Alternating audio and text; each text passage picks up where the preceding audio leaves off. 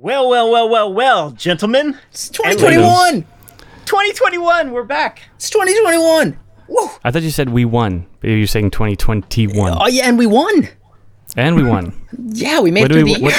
What did we win? Another chance. I don't know. Anybody else see those memes that it was just like the time that around the time that New Year's passes, it's just like, like the sad face emoji. And then at midnight, it's the happy face emoji. And then, right back to 12 or 101, it's, back to the sad face emoji. Yeah, that's pretty much the way. Actually, I went to bed at 11:40 or something. Just missed it. Yeah, just missed it. Just couldn't hang in there. That's all right. You get tuckered out. You gotta call it a day. Yeah. Listen to your body. What about you, Greg? You stay up for the I stayed up drop? a little bit. Yeah, I was actually listening to some MF Doom because that's when that's the day they announced he'd passed away, and I'll talk about that later. Okay. Yeah. We're gonna get into that. I was just rocking. I was enjoying, listening back to that stuff. Yeah. But it's still 2020, man. Still like at the last second, it just sniped a few more of us. It sure did. It's just crazy. Yep. But we're still here, loyal listeners. For now. And man, we got a big show. So what do you say we get right to it? Let's do it. Yeah. You should check it out.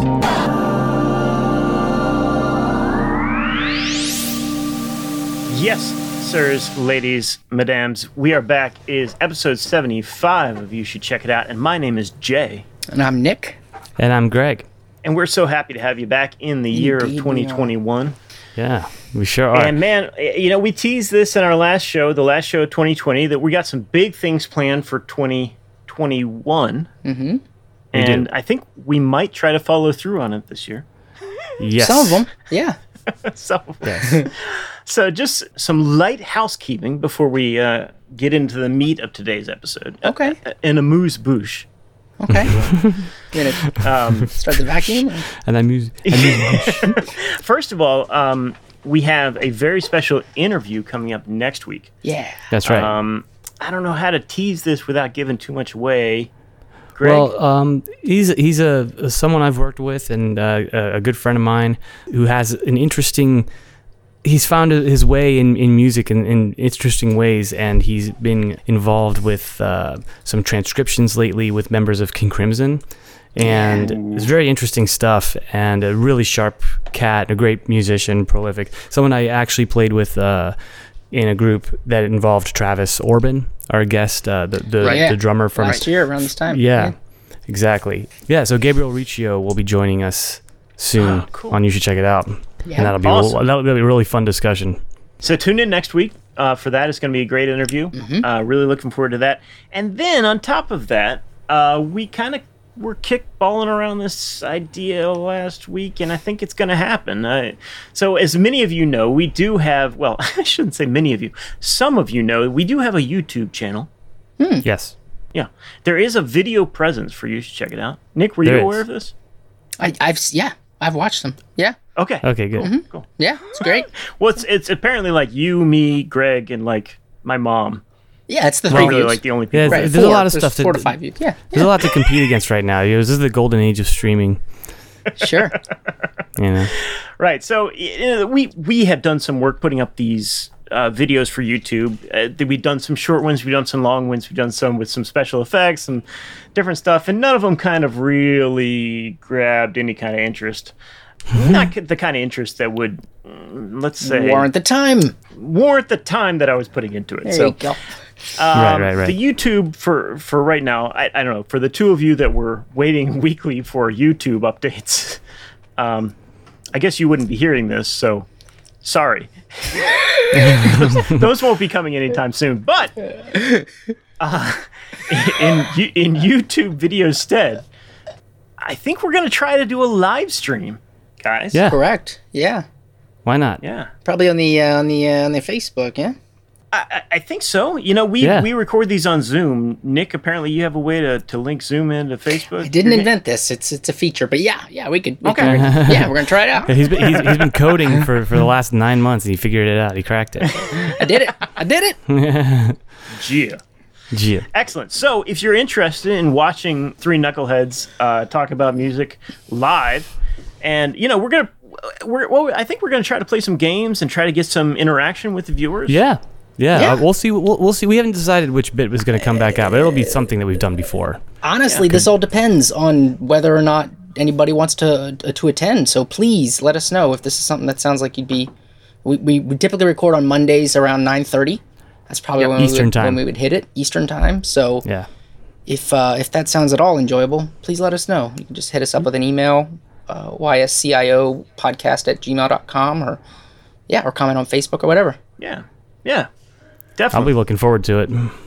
Totally. I know. I'm pretty excited about the idea. I think it'll keep us on our toes a little bit more so than usual. Actually, on that note, if I may, I actually have some guests that are popping in and out here. I'm actually staying at our good friend Tim Donnelly's house. With Kelly, on some new Resilient stuff. Resilient HQ. Yep. Actually, we just had two very productive sessions with our friend Evan Kornblum. He's working at a studio out of Baltimore called Stages. Have you ever heard of it? No. It's near Cockeysville. It's really. I haven't been there yet, but it's a really nice space. So shout out to Evan and Stages, and also I have a very good friend of mine, Russ Eckel, who's sitting right next to me, and he's got some cans on, and he's listening in. Hey, Russ. Mr. Eckel. He's a listener, and he really wanted to be able to chime in on when I was talking about Vitalogy. With you guys. You remember like the Christmas, we were talking about all these Pearl Jam albums? Because Russ is a diehard Pearl Jam. Get him up to the mic. He's got a card. Stop you? He's right there. He's just kind of, he's just kind of shrugging, going like, nah. He's kind of just waving. He says hi. See, that's how it is. Hi, Russ. Yeah. That's how it goes. I swear I'm not making this up. I could just be bullshitting you, but no, he's actually here. He's sitting there in just an empty closet. Russ. Greg's also got his video off this week for bandwidth reasons, so we have no way to have any of this. Yep. You have no idea. I could be on a beach right now. I could be anywhere. Well, cool. So welcome to all of Greg's guests. Yes. And for any of you who do want to tune in, more details to follow as we kind of hone in on that. Yeah. Yes. For the very first ever, you should check it out live stream. We'll see how it goes. Should be fun. Golden age of streaming. We're catching up. We're finally catching on to the idea of streaming. We're getting there. Yeah. So baby steps. Sorry. Baby steps. No, but it's good. It's good. And does this mean I'm not going to be able to use like my Tascam 8-track recorder? I record all of these episodes to cassette, straight to cassette. Straight to cassette. Well, that's the best sound. I mean, can I work that into the workflow somehow? I think that's a Zoom feature. Okay. So straight to tape. Yeah. I'll plug in. Tape backups. Yeah. Sure. Yeah. Lovely. Cool. Jay. Sir. What are we talking about? Well, this is every once in a while it's a slow news week.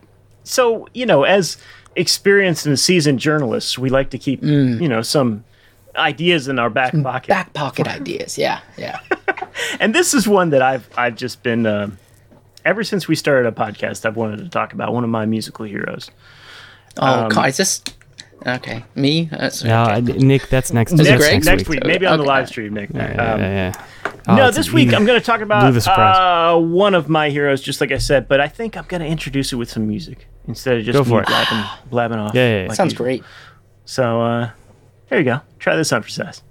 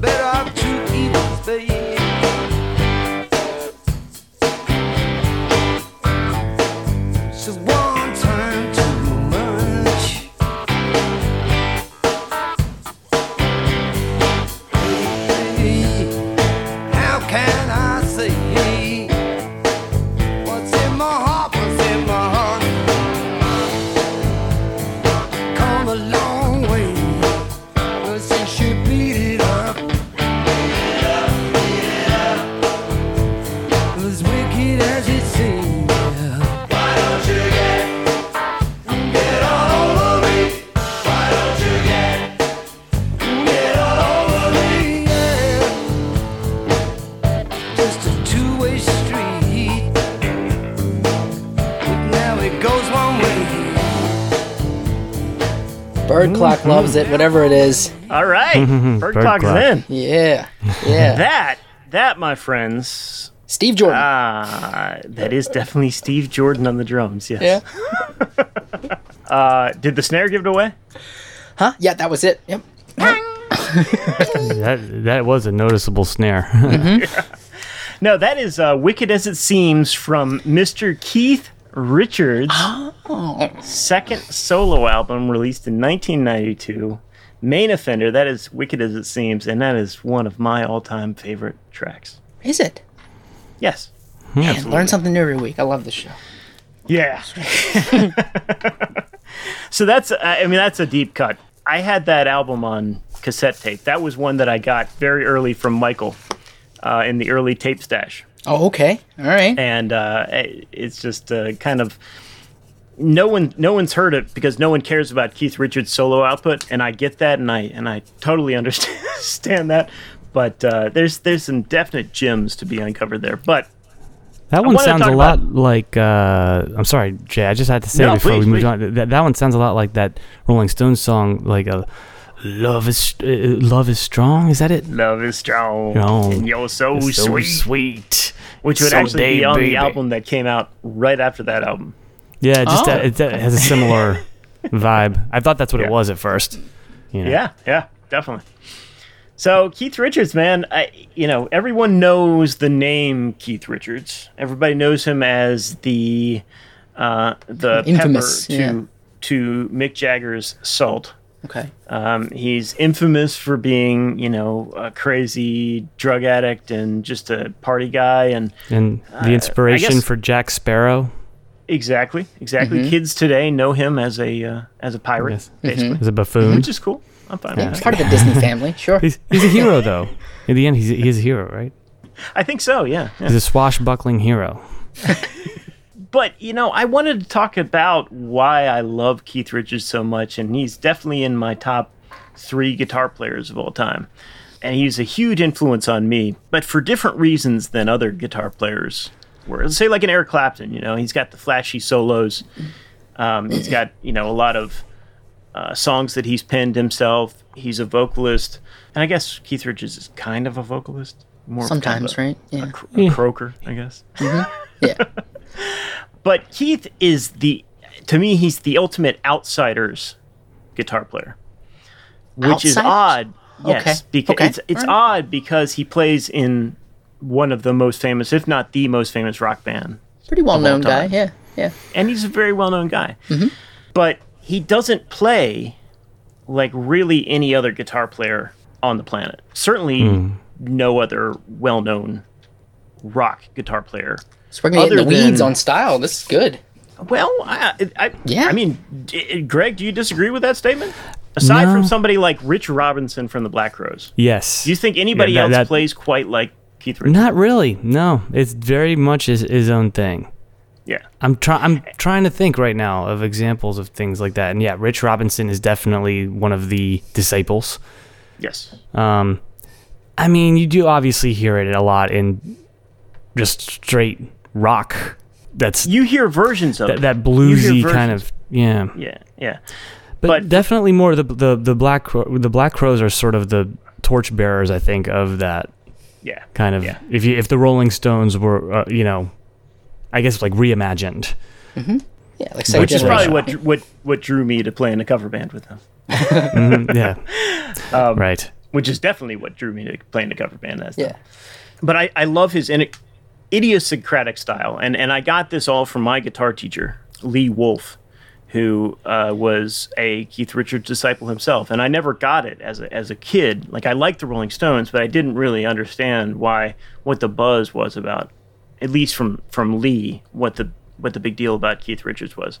And so I remember very distinctly asking him one day, like, why do you like Keith Richards so much?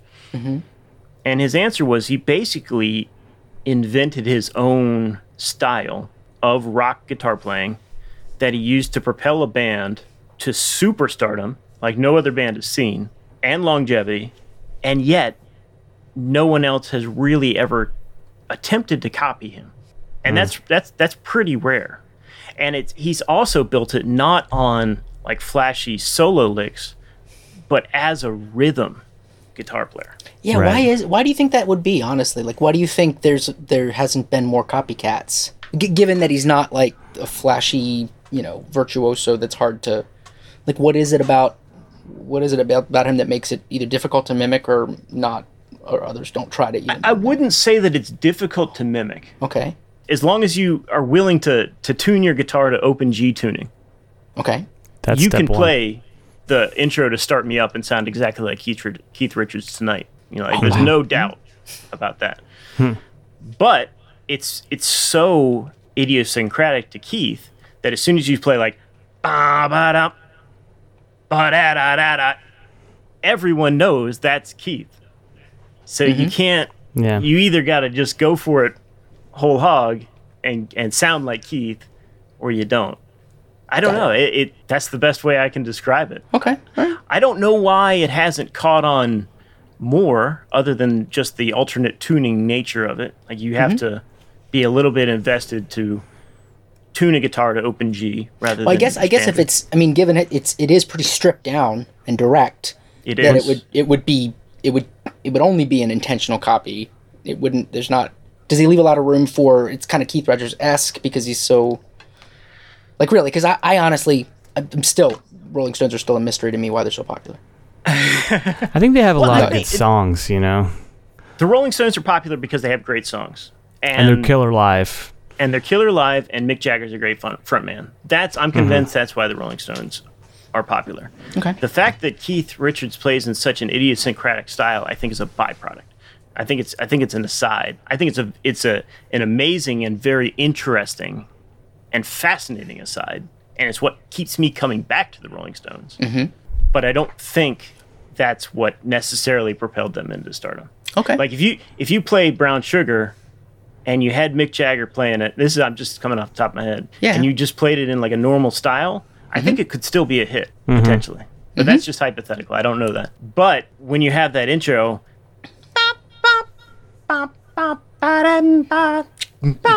and all of his little licks and all the little things that he does, Honky Tonk Women is the same way, it just sounds Stonesy. Yeah. It just sounds like the Stones, and nobody else definitely does is. it like Yep. that. Well, he doesn't just tune it to G. He also takes off the sixth string, doesn't he? He does. So in did you do OpenG, that to your telly? Is that Yeah. your telly behind you? Is that the way it's strung right now? yeah, that's my macabre telly. This is 5 strings here. Yeah, I noticed that. I was looking. I had to get up close and look at that. But yeah, You got the HD turned on, apparently. yeah. I got That's my good, eagle good eye. contrast with the Yeah, whatever that pick guard is. Yeah. yeah. But dude, Yeah, so the that bottom low definitely E has a string is thing. just kind of a double of the D string in an open G tuning. So Keith found that annoying. So Yeah. Essentially, like what he's trying to say is that the low no, because the E string is removed now, you only have 5 strings. The like lowest sounding one is a G, so it really holds the chord together because you have the root of the chord as the lowest note instead of the D, which kind of muddies it up a little bit. So it just Well makes said, him Gray. sound. It really makes him pop. yes. Like his tone, and it also, I think it has a lot to do with the fact that you don't have a heavy string on the guitar anymore. I mean, the heaviest string is now your A. That's the heaviest string you've got, and it just allows you to sort of plunk around a little bit more easily. Mm-hmm. You know? Yeah. Now I don't know if he exclusively did that. Like when he picked up an acoustic, did he take off the? No, definitely not. Okay. And he plays some songs in standard, and he plays an open E as well. So Right. it's not just that. And he has some open G songs that he plays with a bass string. But Right. I mean, he's in like his classic guitar is the Telecaster with the removed 6 string. Right. And that's very. So- When I noticed that, it was unusual. And I think it was actually. You know what, Jay? I think you had a photo of him at your apartment in Baltimore, I did. and I yes. think I noticed right it. over And the I trash was can. I was like, what? Yeah, I was like, what's up with the? Where's his 6th string? You know, and I think you were the one who explained it to me. In retrospect, Yeah, That's I'm crazy. a nerd for that kind of stuff. But No, it's cool. let me play an example. This is to me the kind of classic example of the beauty of and sparsity. The beauty is again in how sparse it is. Instead of playing through a chord like da da da da da da da da da da da da, he'll play bum yeah, da da da da da. Yeah. play little accents, and he plays along Yeah. with the drummer, and he's just all about rhythm. It's all about rhythm with Keith. Yeah, and so much space. So much space. Space, exactly. Rhythm Yeah. and space. So anyway, this is the intro to Can't You Hear Me Knockin'. This is a classic track. Some have described it as the greatest guitar tone of all time, and I would not disagree with that. I've heard you say that. Maybe it's just me talking to myself. But yeah, this is all Keith. Mick Taylor comes in with some solo guitar later, but I don't think we're going to get to that. Just listen to this, how well he weaves around the vocal and the drums. All right. Cool.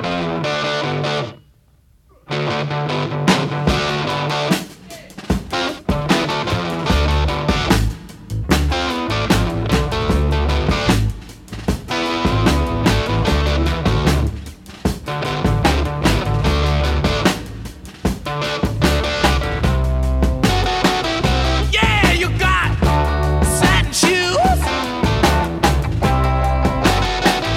Yeah, you got nasty boots. Y'all got cocaine eyes. Yeah, you got sleepy Johnny. Can you hear me knocking on the window? Can you hear me knocking on your door? Can you hear me knocking down the dirty street? Yeah. Hear me, baby. Nice. Yeah. Yeah. So again, instead of playing just chords through that, he's playing off of Mick Jagger's lead vocal. yeah. Bop, bop, bop. So it's a pretty good example of why he's so brilliant in that regard.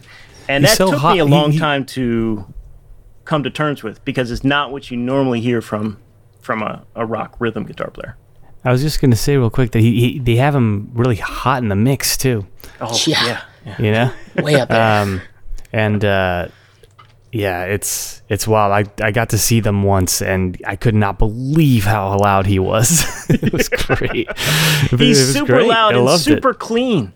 Yeah. I mean, it's if you've ever tried to play rock guitar without much distortion, just a little bit of amp clipping, at that kind of volume, you just have to be so tasteful, because and confident, because it's kind of a vulnerable sound if you're not. it is a if you're not very hitting it vulnerable confidently. sound. Yeah. Is Yeah. the perfect way to put it. Yeah. Yeah. So, his rhythm guitar playing, I could pull 50 examples of that. I'm not going to. I would just recommend anything from from the classic Stones period, from 68 to about 75. Most of the riffs that you're going to hear are going to be all classic Keith riffs, and that's a masterclass in and of itself. And even if you don't play in open G tuning or any kind of open tuning, you can still learn from how tasteful and sparse he is. Yeah. It's funny, as you were describing that, I was actually thinking about playing with you, like and how and it's obviously the influence that the guys had on your playing, but I realized like I've never really appreciated that about him, but that's probably where you got a lot of that from, because when we play together, I play a lot off you, as well as like the bass and like the rhythm aspect of that. So Well, that's the highest compliment you could ever give me, Nick, and I appreciate that. Oh, On I my think you're good better. days, I think you're better. On my good days, I hope to emulate some of that. But Yeah. bringing the Keith Keith is vibe. always credits the drummer and the bassist first. He's yes. so much about the Right. rhythm and the groove. right, because it gives him space to play like he does. Yeah. Yep. Yeah, well, and he also appreciates that that's what forms the foundation of a song and what makes people dance. Mm-hmm. It's not the lead guitar player playing licks over top of stuff. It's the rhythm section, and he considers himself a part of that. Yeah. So wait, can I ask something? Yeah. So we were having trouble coming up with who he's influenced directly to the point of like mimicry. But was he trying to mimic anyone? I mean, Chuck Who his Berry biggest- is that is number it. one. That's right. Chuck Berry, and he would say Robert Johnson. And you can hear that. I have a little like acoustic song that shows a little bit of that, but I think Chuck Berry, he would admit is his biggest hero. Right. Okay. And most of his solo licks are copped for what a solo player Keith is, they're basically just variations on the Chuck Berry riff. And a lot of people like to make fun of Keith because of that, because if you listen to any of his songs, it's just some variation of Right, Johnny Be Good. and it is that. Mm-hmm.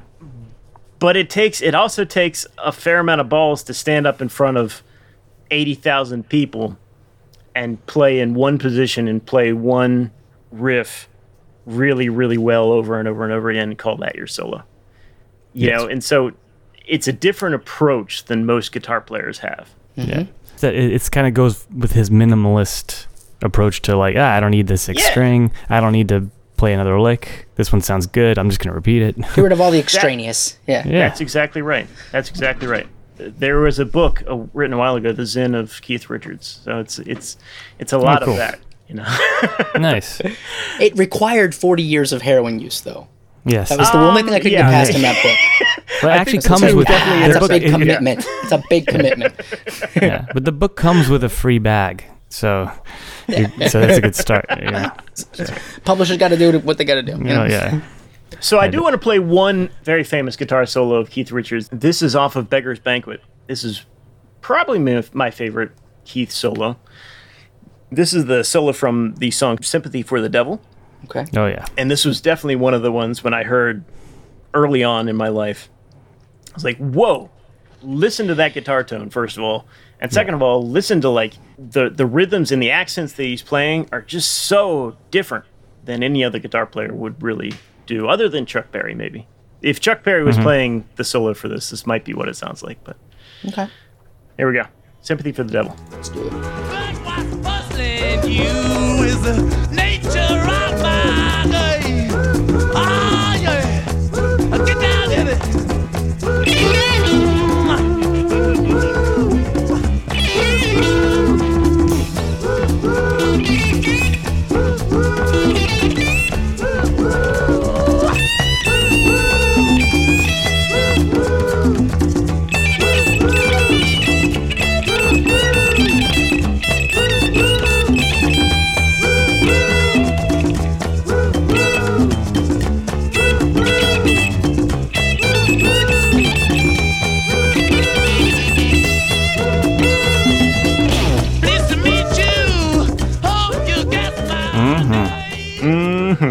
Get down, honey. Yeah. I love that part where it's like, bop, ba-da-bop, Oh, yeah. bop, ba-da-bop. I had to transcribe that for like a 12-year-old student who was playing it with like his rock band at the concert, for the parents. And I was like, man, this is going to be tough. First of all, it's like, how do you get the guitar to sound like that? Like, I don't know, kid. I don't know. But go get, go to a museum and get like the oldest Fender amp you can there and just drive Crank the treble all the way up. Yeah. It's wild how that guitar sounds. But yeah, definitely the phrasing was another issue, and this kid's really talented, but I had to really kind of try to mimic what was going on. And it's kind of like you're just not ready for it. You have to be a little older to kind of. You really have to be internalize the rhythm, because it does feel improvisational. It's like, how do you if you had to actually you couldn't really write that in sixteenths and triplets, and if you put that into a computer that automatically transcribed, it would get very confused. I would love to hear a MIDI playback. Yeah, I'm sure there's some that exist. Yeah. MIDI playback of. No, please, no, Nick. Okay. So I've taken up way too much time already. I was gonna say. Just the last thing I wanted to say was that he's also an incredible acoustic guitar player. I actually happen to like his singing voice too, and I know that that's an acquired taste. This is 50 years of cigarettes, and whiskey, and treating himself very poorly. I get it, but he's just got such a feel and a dedication to his music. I love it. And his acoustic guitar playing is great. He really kind of mimics that off of, Robert Johnson, that kind of Delta blues style. Listen to songs like Love in Vain.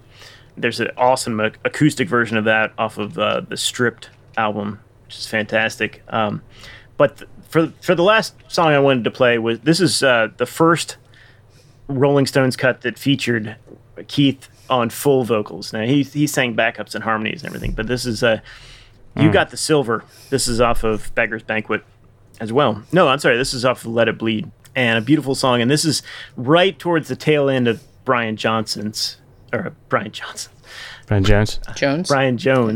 input into the Rolling Stones, and so I think he played auto harp on this, and you can't really hear that. So all of the guitars on this are all Keith. And also the vocals. So anyway, thank you guys for letting me spout off about Keith.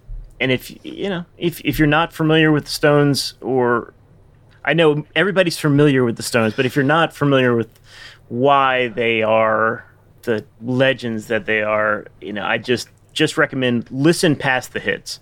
Listen to their classic albums from the 70s and listen to all the cuts past the ones that you know from the radio, and you might get an appreciation. So this is You Got the Silver. All right, Keith Richards. Hey, babe, what's in your eyes? I saw them flashing like airplane lights. You fill my cup, babe, that's for sure. Must come back for a little more.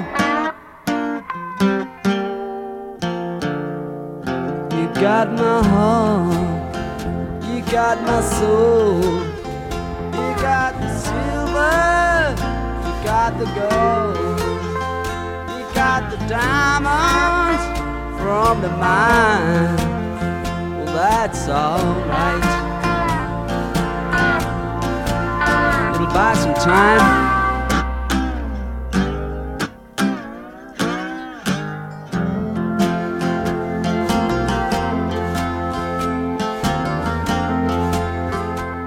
Really can't hear that auto harp. It's way down on the mix. Yeah. He's on his way out. That's all right. Speaking of way down on the mix, Nick. Hey.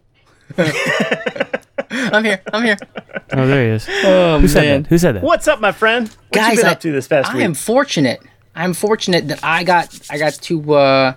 We talked last week. We teased it for this week, but we've all now collectively watched a children's movie that we're going to discuss on our adult music podcast. Yes. No, Soul.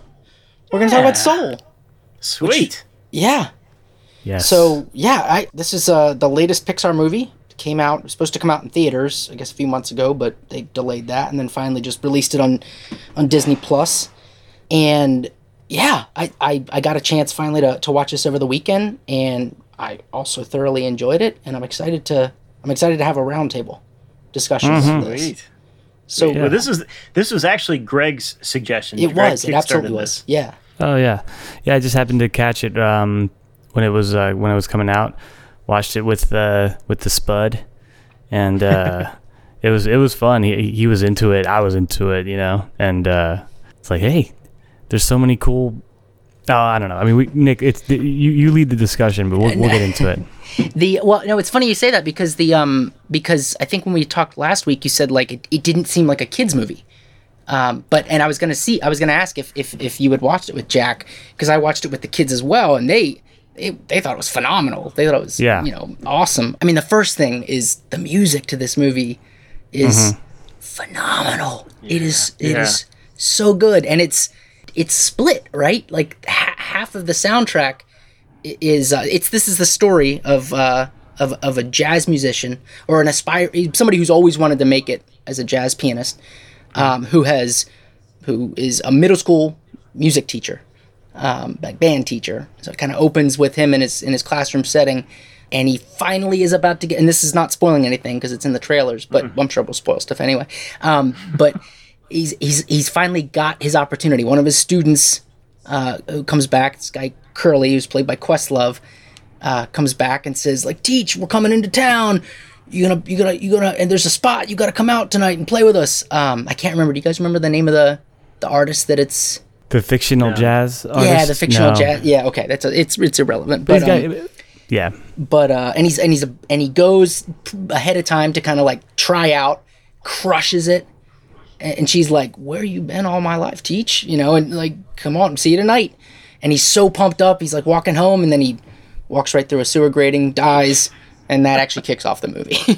And man, my God, like this movie to me was like great in all the ways that Whiplash, the last movie that we reviewed, was not. Okay. It is the contra Yeah. Whiplash. Like all the things that I was expecting to happen, because when that first scene started playing out, and I hadn't seen the trailers ahead of time, so I had no idea of the plot twist there. I didn't know he was going to fall down the sewer grate. I didn't know he was going to die, and I didn't know that was going to kickstart the actual plot of the movie. Yeah. When that happened, I was like, "Oh my God, this is the greatest movie I've seen in like the last 20 years." Really? That you were in at that point? I haven't seen a movie that surprised me like that in a really, there you really go. long time. Oh, Nice. cool. Cool. Yeah, because you're not really a movie guy. I'm not a huge movie guy, but And it's that's fine. mainly because they've just become so effing predictable to me. Okay. Right. Okay. He's figured it out. Yeah. So what would you say was like the crux of the movie? Like what was the point of the movie? Because it's complicated. Like Well, they're- it's coming to terms with who you are as a person. I mean, it's being okay with who you are and what you want to be, and sometimes those things align, and sometimes those things don't, yeah. and that's all okay. Yeah, because the whole point when he dies is his soul goes, he's about to go on to the great beyond, and he's like, no, I got a gig. This was my shot. What the flipping hell is going on? Zah! And he kind of cheats his way back in, and Right. But there's this other character that gets introduced, which I think is voiced by Tina Fey. Oh, Jamie Foxx is the guy that does the Joe Gardner is the main character's name. It introduces this other character, this 22, which is basically this like 22nd soul that's ever existed in this like preborn state, and this whole idea of her finding the motivation or the spark to go and have a life, you know, on Earth becomes like the actual like story. But jazz is so central to this movie.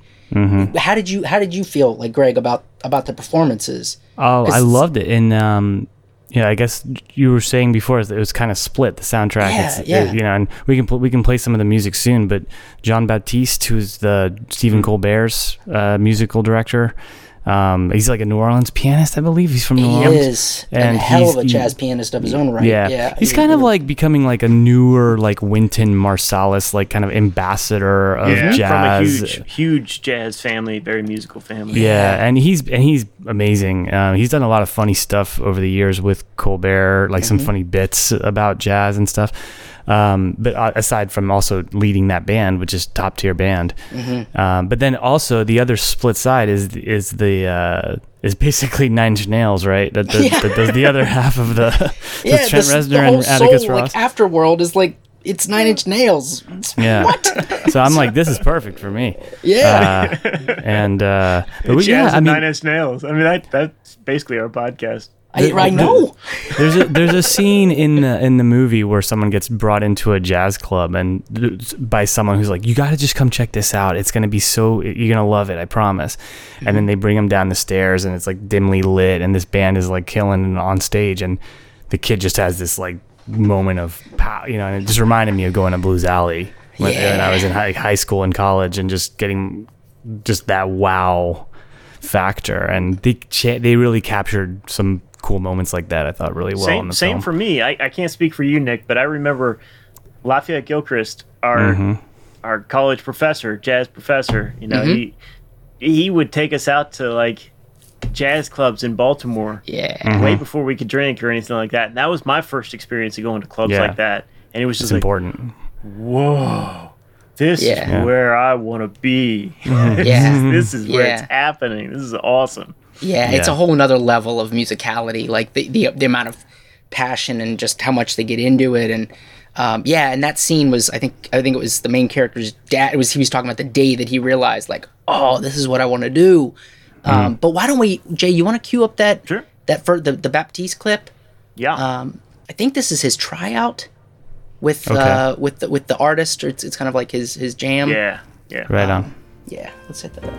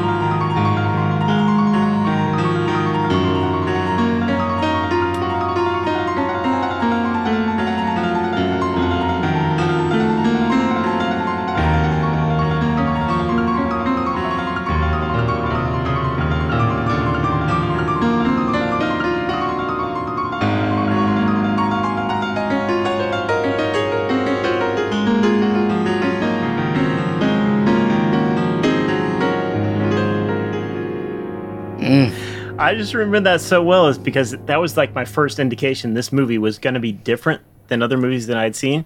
Yeah. Because normally in a movie, the guy goes off on this freewheeling improvisation and his tryout, right? And he's totally in the zone, and he comes back to Earth, and then the next scene is, what the heck are you doing? Get off the stage, Right. you know? Yeah. That's what I was expecting Like was Back to gonna the happen. Future. Mm-hmm. You know, I'm afraid But you're just the- too darn loud.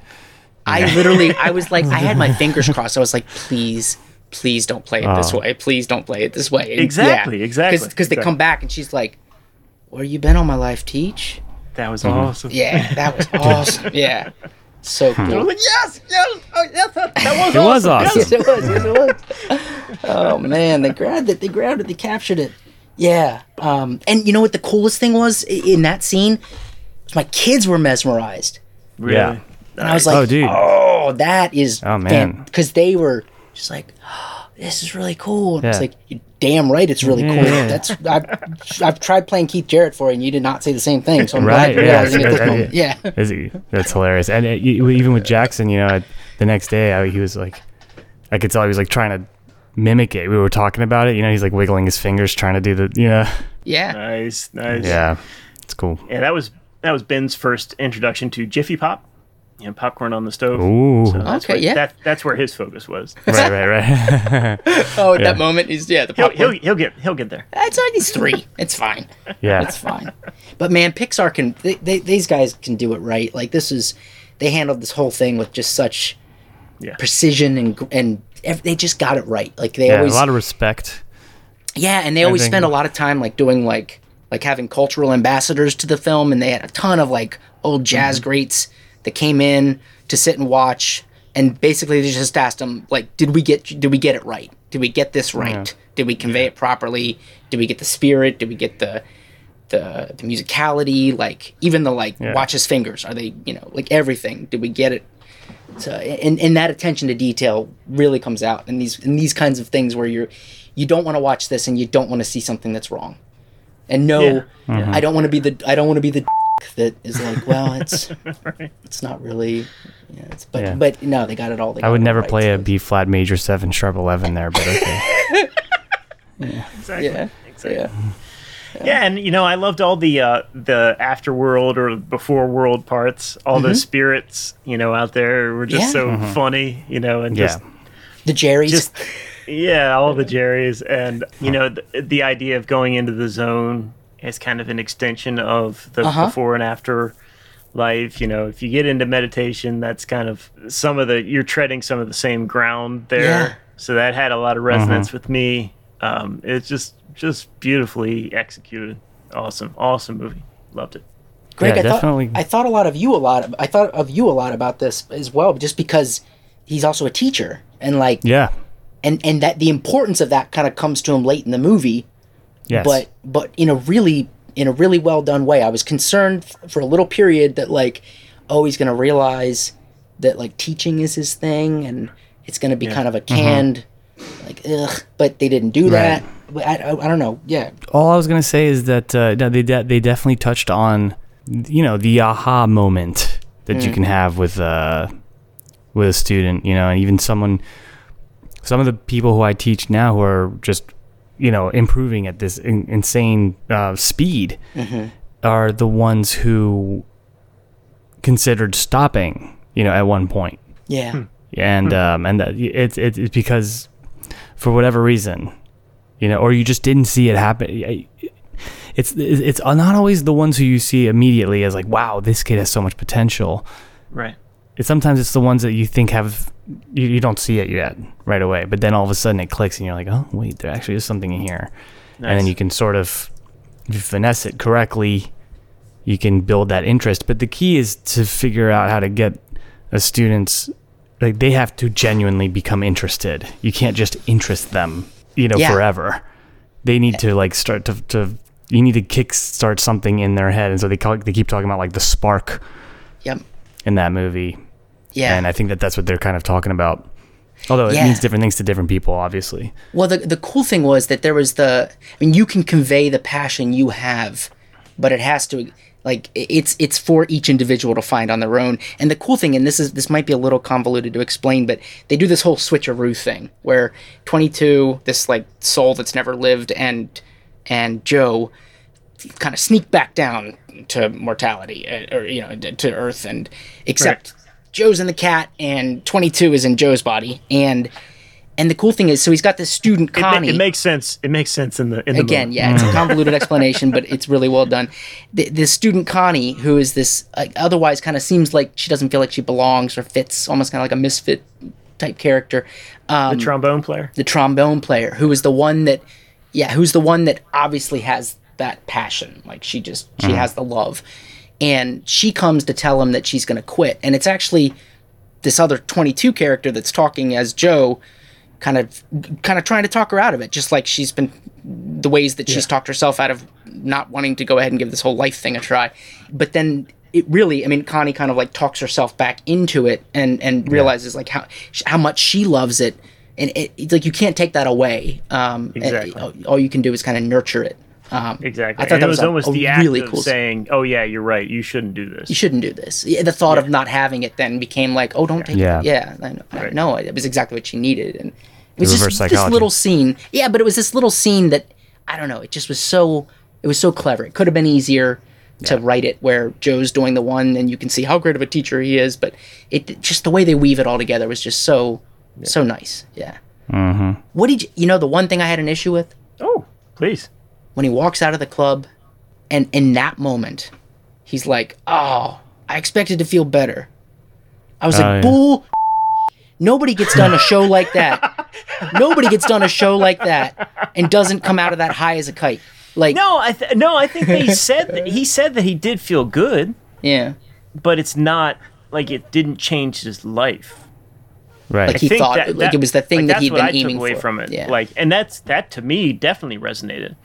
Like, and I would say that whenever the podcast, like our podcast first started, like we did our first couple of podcasts, I was like, man, this is gonna be so effing great, and it was great. But then the next day, Tuesday comes, and I'm still here. I'm still the same person. Right. Yeah. Yeah. And now I have a podcast. Mm-hmm. Yeah. You know. Sure. No, so to me that resonated. Really? Okay. Yeah. Just life is never what you expect, and those you can have high moments like that, but it doesn't change the person that you are. But also, I mean, the effect of something like that, you may not get it all at once. The way that you probably kind of think, like, oh, here's something that he's been dreaming of his whole life, and then it happens, and he's like, yeah, I guess I don't feel that different, but.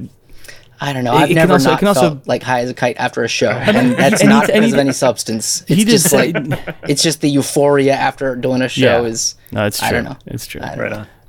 I don't know. It was the only part where I was like, nah, nope. Maybe the next day, maybe, but that night, nah, you're feeling it.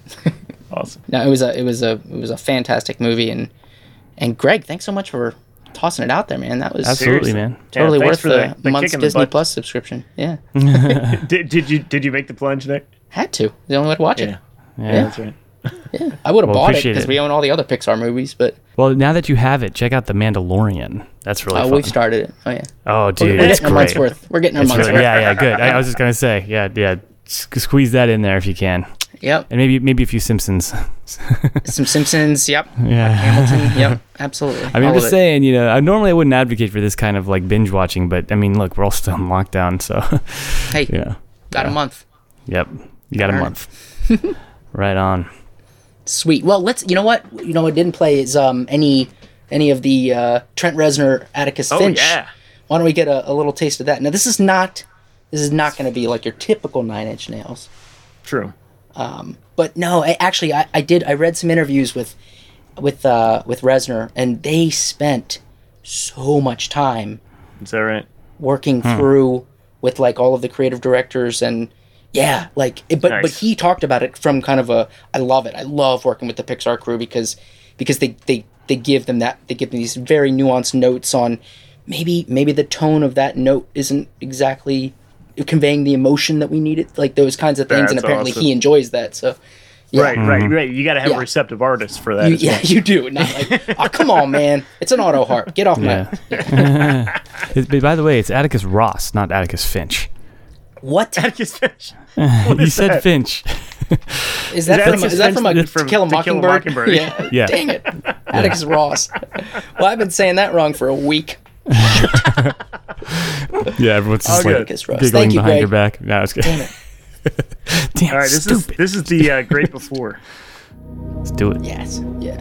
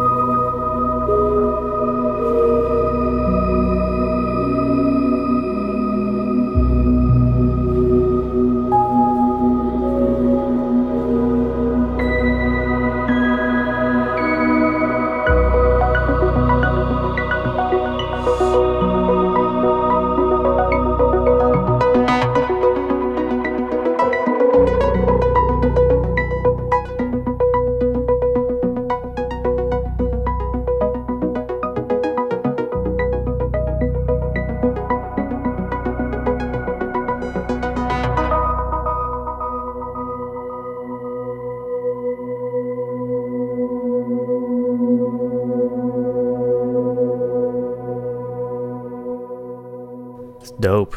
Yeah. Yeah. Yeah, man. All right, well, we've touched Keith Richards, the Rolling Stones. Mm-hmm. We've touched Nine Inch Nails. We've touched John John Baptiste. Batiste. We touched Pixar.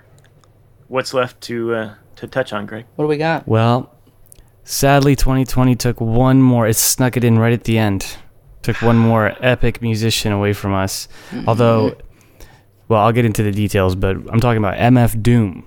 Yeah. Yes, one of my favorite rappers Yeah. he apparently passed away on Halloween of 2020, and his wife announced it on his Instagram on December 31st, and he was 49. Wow. So it was kind of surprising. Wow. Yeah. Yeah, and no details, right? Not yet, Yeah. but That's fine. yeah. So before I get into it, I'd love to play something just so we can just, we just had that little palate cleanser, that ethereal, Yeah. So Jay, you have some clips pulled up. I do. You got All Caps. I do. A tune from, this is an album that came out in 2004 called Mad Villainy, which he did with the producer Mad Lib. This is called All Caps. Do it.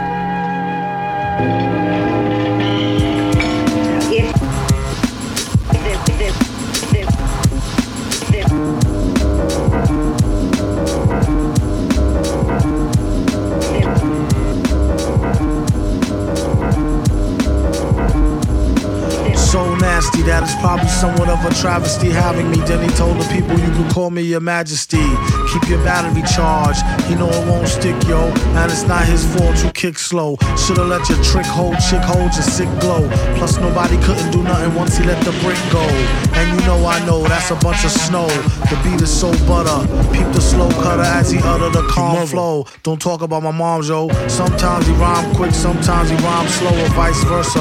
Whip up a slice of nice verse pie, hit it on the first try, villain. The worst guy, spot hot tracks like spot a pair of fat asses. Shots of the scotch from out the square shot glasses. And he won't stop till he got the masses. And show them what they know not through flows of hot molasses. He just this stuff just pours out of him. It's like every couplet is like super dense and has all this cool meaning and reference, and I don't know how he did it. Yeah, absolutely, man. Every track that I've ever heard of his, I can't say that I'm like an aficionado or anything like that, but any time I've ever heard one of his tracks, every track, it's like, how the hell do you come up with that stuff? And it's apparently like stream of consciousness for the most part. My Right? God, what a brain! Yeah. Yeah, God. exactly. Yeah. I have no idea. The algorithm in his head to come up with that is pretty Next level, man. It's very next level. He's thinking a lot. Yeah, he's thinking a lot, and then he delivers it like it's. I mean, we're talking about Keith nothing. Richards. Just like it's just so pouring relaxed. out of him. Yeah. Exactly. So just to give a little bit of a background, because I didn't really. I mean, he had this mystique about him, right? So he always performed with a mask, like a Doctor Doom mask. Yeah. From like the villain from Fantastic Four. And he started to do it because when he was going to open mics, he realized he didn't want anyone to kind of judge him based on anything else besides how he sounded. So if you wore the mask, people wouldn't say, "Oh, he's ugly" or "He's handsome" or that kind of thing. It was just. I just say, Yeah, it was just a look at that crazy mask. Yeah. Look at the Why the hell is he wearing a mask? I was trying to listen. I just kept staring at the mask. Yeah, but he was actually born in England, and then moved to Long Island at a young age. So New York. He's technically from the UK, but he's known as like a New York underground hip hop pioneer. Yeah. And he actually had a bunch of different monikers. He would also go by King Ghidorah and Victor Vaughn. So he had these different. You can look into every MF Doom record, but there's still more stuff that he just put out under different names. So I think he was always kind of figuring out ways of evading the light on his personal life while still getting a lot of stuff out there. But anyway, I just thought playing a few clips, and mentioning how impactful his music was on hip hop, and not just hip hop, but any musician who's trying to tell a story, or have a voice. I think he's inspired, or he could inspire, because he's a true original. I'd love to hear something else. What are the other two clips I sent you? You sent me One Beer, which is a fantastic track. I love it. Yeah. Let's listen to that. And basically, this is off of an album where he did every track was about food. Yeah, food. Yeah. So this one's about beer. Sweet. There's only one beer left. Rappers screaming all in our ears like we're deaf. Tempt me, do a number on a label. Beat up all the MCs and drink them under the table like it's on me. Put it on my tab, kid, however you get there. Foot it, cab it, iron horse it. You leave it on your face, forfeit. Across the mic, hold it like the heat, he might toss it. Told her, tell him they stole it. He told her he lost it. She told him get off it, and a bunch of other more getting money. DTs be getting no new leads. It's like he eating watermelon, stay spitting new seeds. It's the weed, give me some of what he drooping off. Soon as he wake up, choking like it was whooping cough. They grouping soft. First hour at the open bar and they trooping off. He went to go laugh and get some by the side road. She asked him autograph her derriere red to wide load. This yard bird tastes like fried toad, turd, love villain. Take pride in code words, crooked eye mode, nerd geek with a cold heart. Probably still be speaking in rhymes as an old fart. Study how to eat to die by the pizza guy. Know he's not too fly to skeet in the squeeze a eye and squeeze a thigh. Maybe give her curves a feel the same way she feel it when he flow with nerves of steel. They call her super when they need their back plumbing fix. How is only one left? The pack coming 6. Whatever happened to 2 and 3? A herb tried to slide with 4 and 5 and got caught. Like what you doing, G? Don't make them have to get cutting like truancy. Matter of fact, not for nothing right now. You and me, looser than a pair of Adidas. I hope you bought your spare tweeters.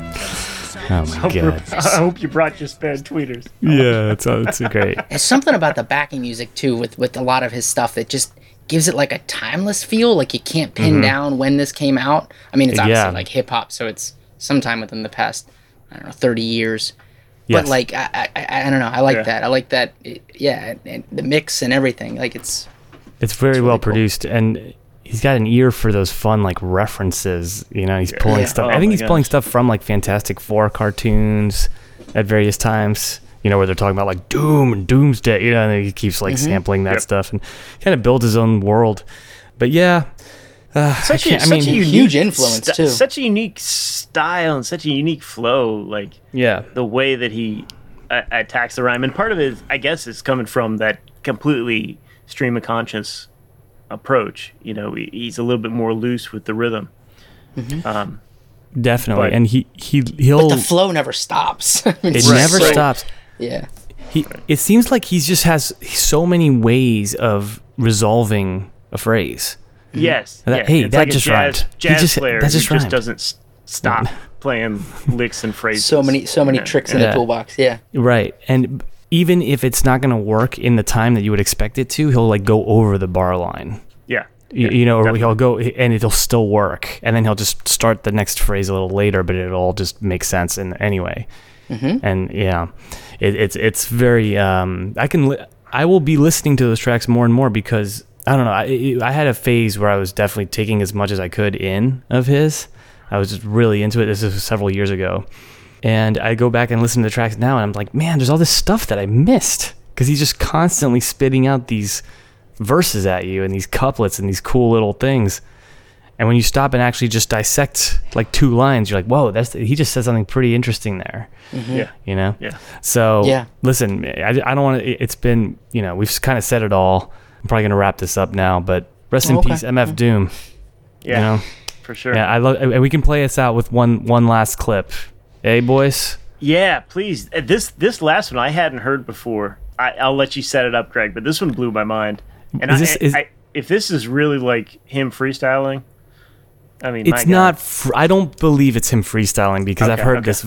I've heard this verse on an actual record. Okay. But I wanted to play this live version because it's just so cool to hear him do it live. If this was freestyle, I mean, take the Pulitzer Prize. Yeah. And it's MF Doom next to it. But so listen, hey, find us on Facebook. Yes. Instagram, Twitter, at Should Check is our handle. Send us an email at ysciopodcast@gmail.com. Holler at us. Leave a review. Tell your friends. And keep an eye out. Tell you what, got some exciting stuff in 2021, like Jay said at the top of the show. Yeah. You know Keep your ears peeled. This is MF Doom live from Planet X. See y'all next week. Have a good week, guys. Tuck in the Tigre just to let the name buckle show. Googly moogly, see that loogie? Yeah, keep it on the DL Hughley. You don't watch it, he my houser like Doogie. Just to call her Lucy like Mitsurugi. Gooey gumdrops, who he got his style from his pops. You gotta give the bum some props. Ask your sister, her beatbox more thicker. That's doing that detox some more liquor. Feeling for higher, admire the sound. Make sure the price is right before you come on down. Rappers be on some you. Forgot who they talking to. Too much pork stew. They need to not come out with nothing new. Blew the whole up on some what this button do. Doom cheat the game like walkthrough. Run them, stun them like Mr. Rocker do tattoo. The way a lot of clowns get unnatural. This flow flip like oranges, apples. Rhymes like limes to a lemonade snapple. Leave her at the chapel, don't eat scrapple. First thing they notice when they come through, they bling is gone. Then they start remembering the clean one with the rings on. In came the villain with the old gear. Hi there, y'all play the rear this whole year? My year. Metal face beard like Brillo pad. Y'all know his still so don't feel so bad. See, call him old dad, the one the old ho had. Knew he was a winner since a swimmer in the gonads. Okay, pal, pay him like PayPal, so we could be A-OK, not OK Corral. I think today I make the ladies say, ah. And maybe fuck around, take a bow. Who made his first meal, still carry razor blades, used to be straight A.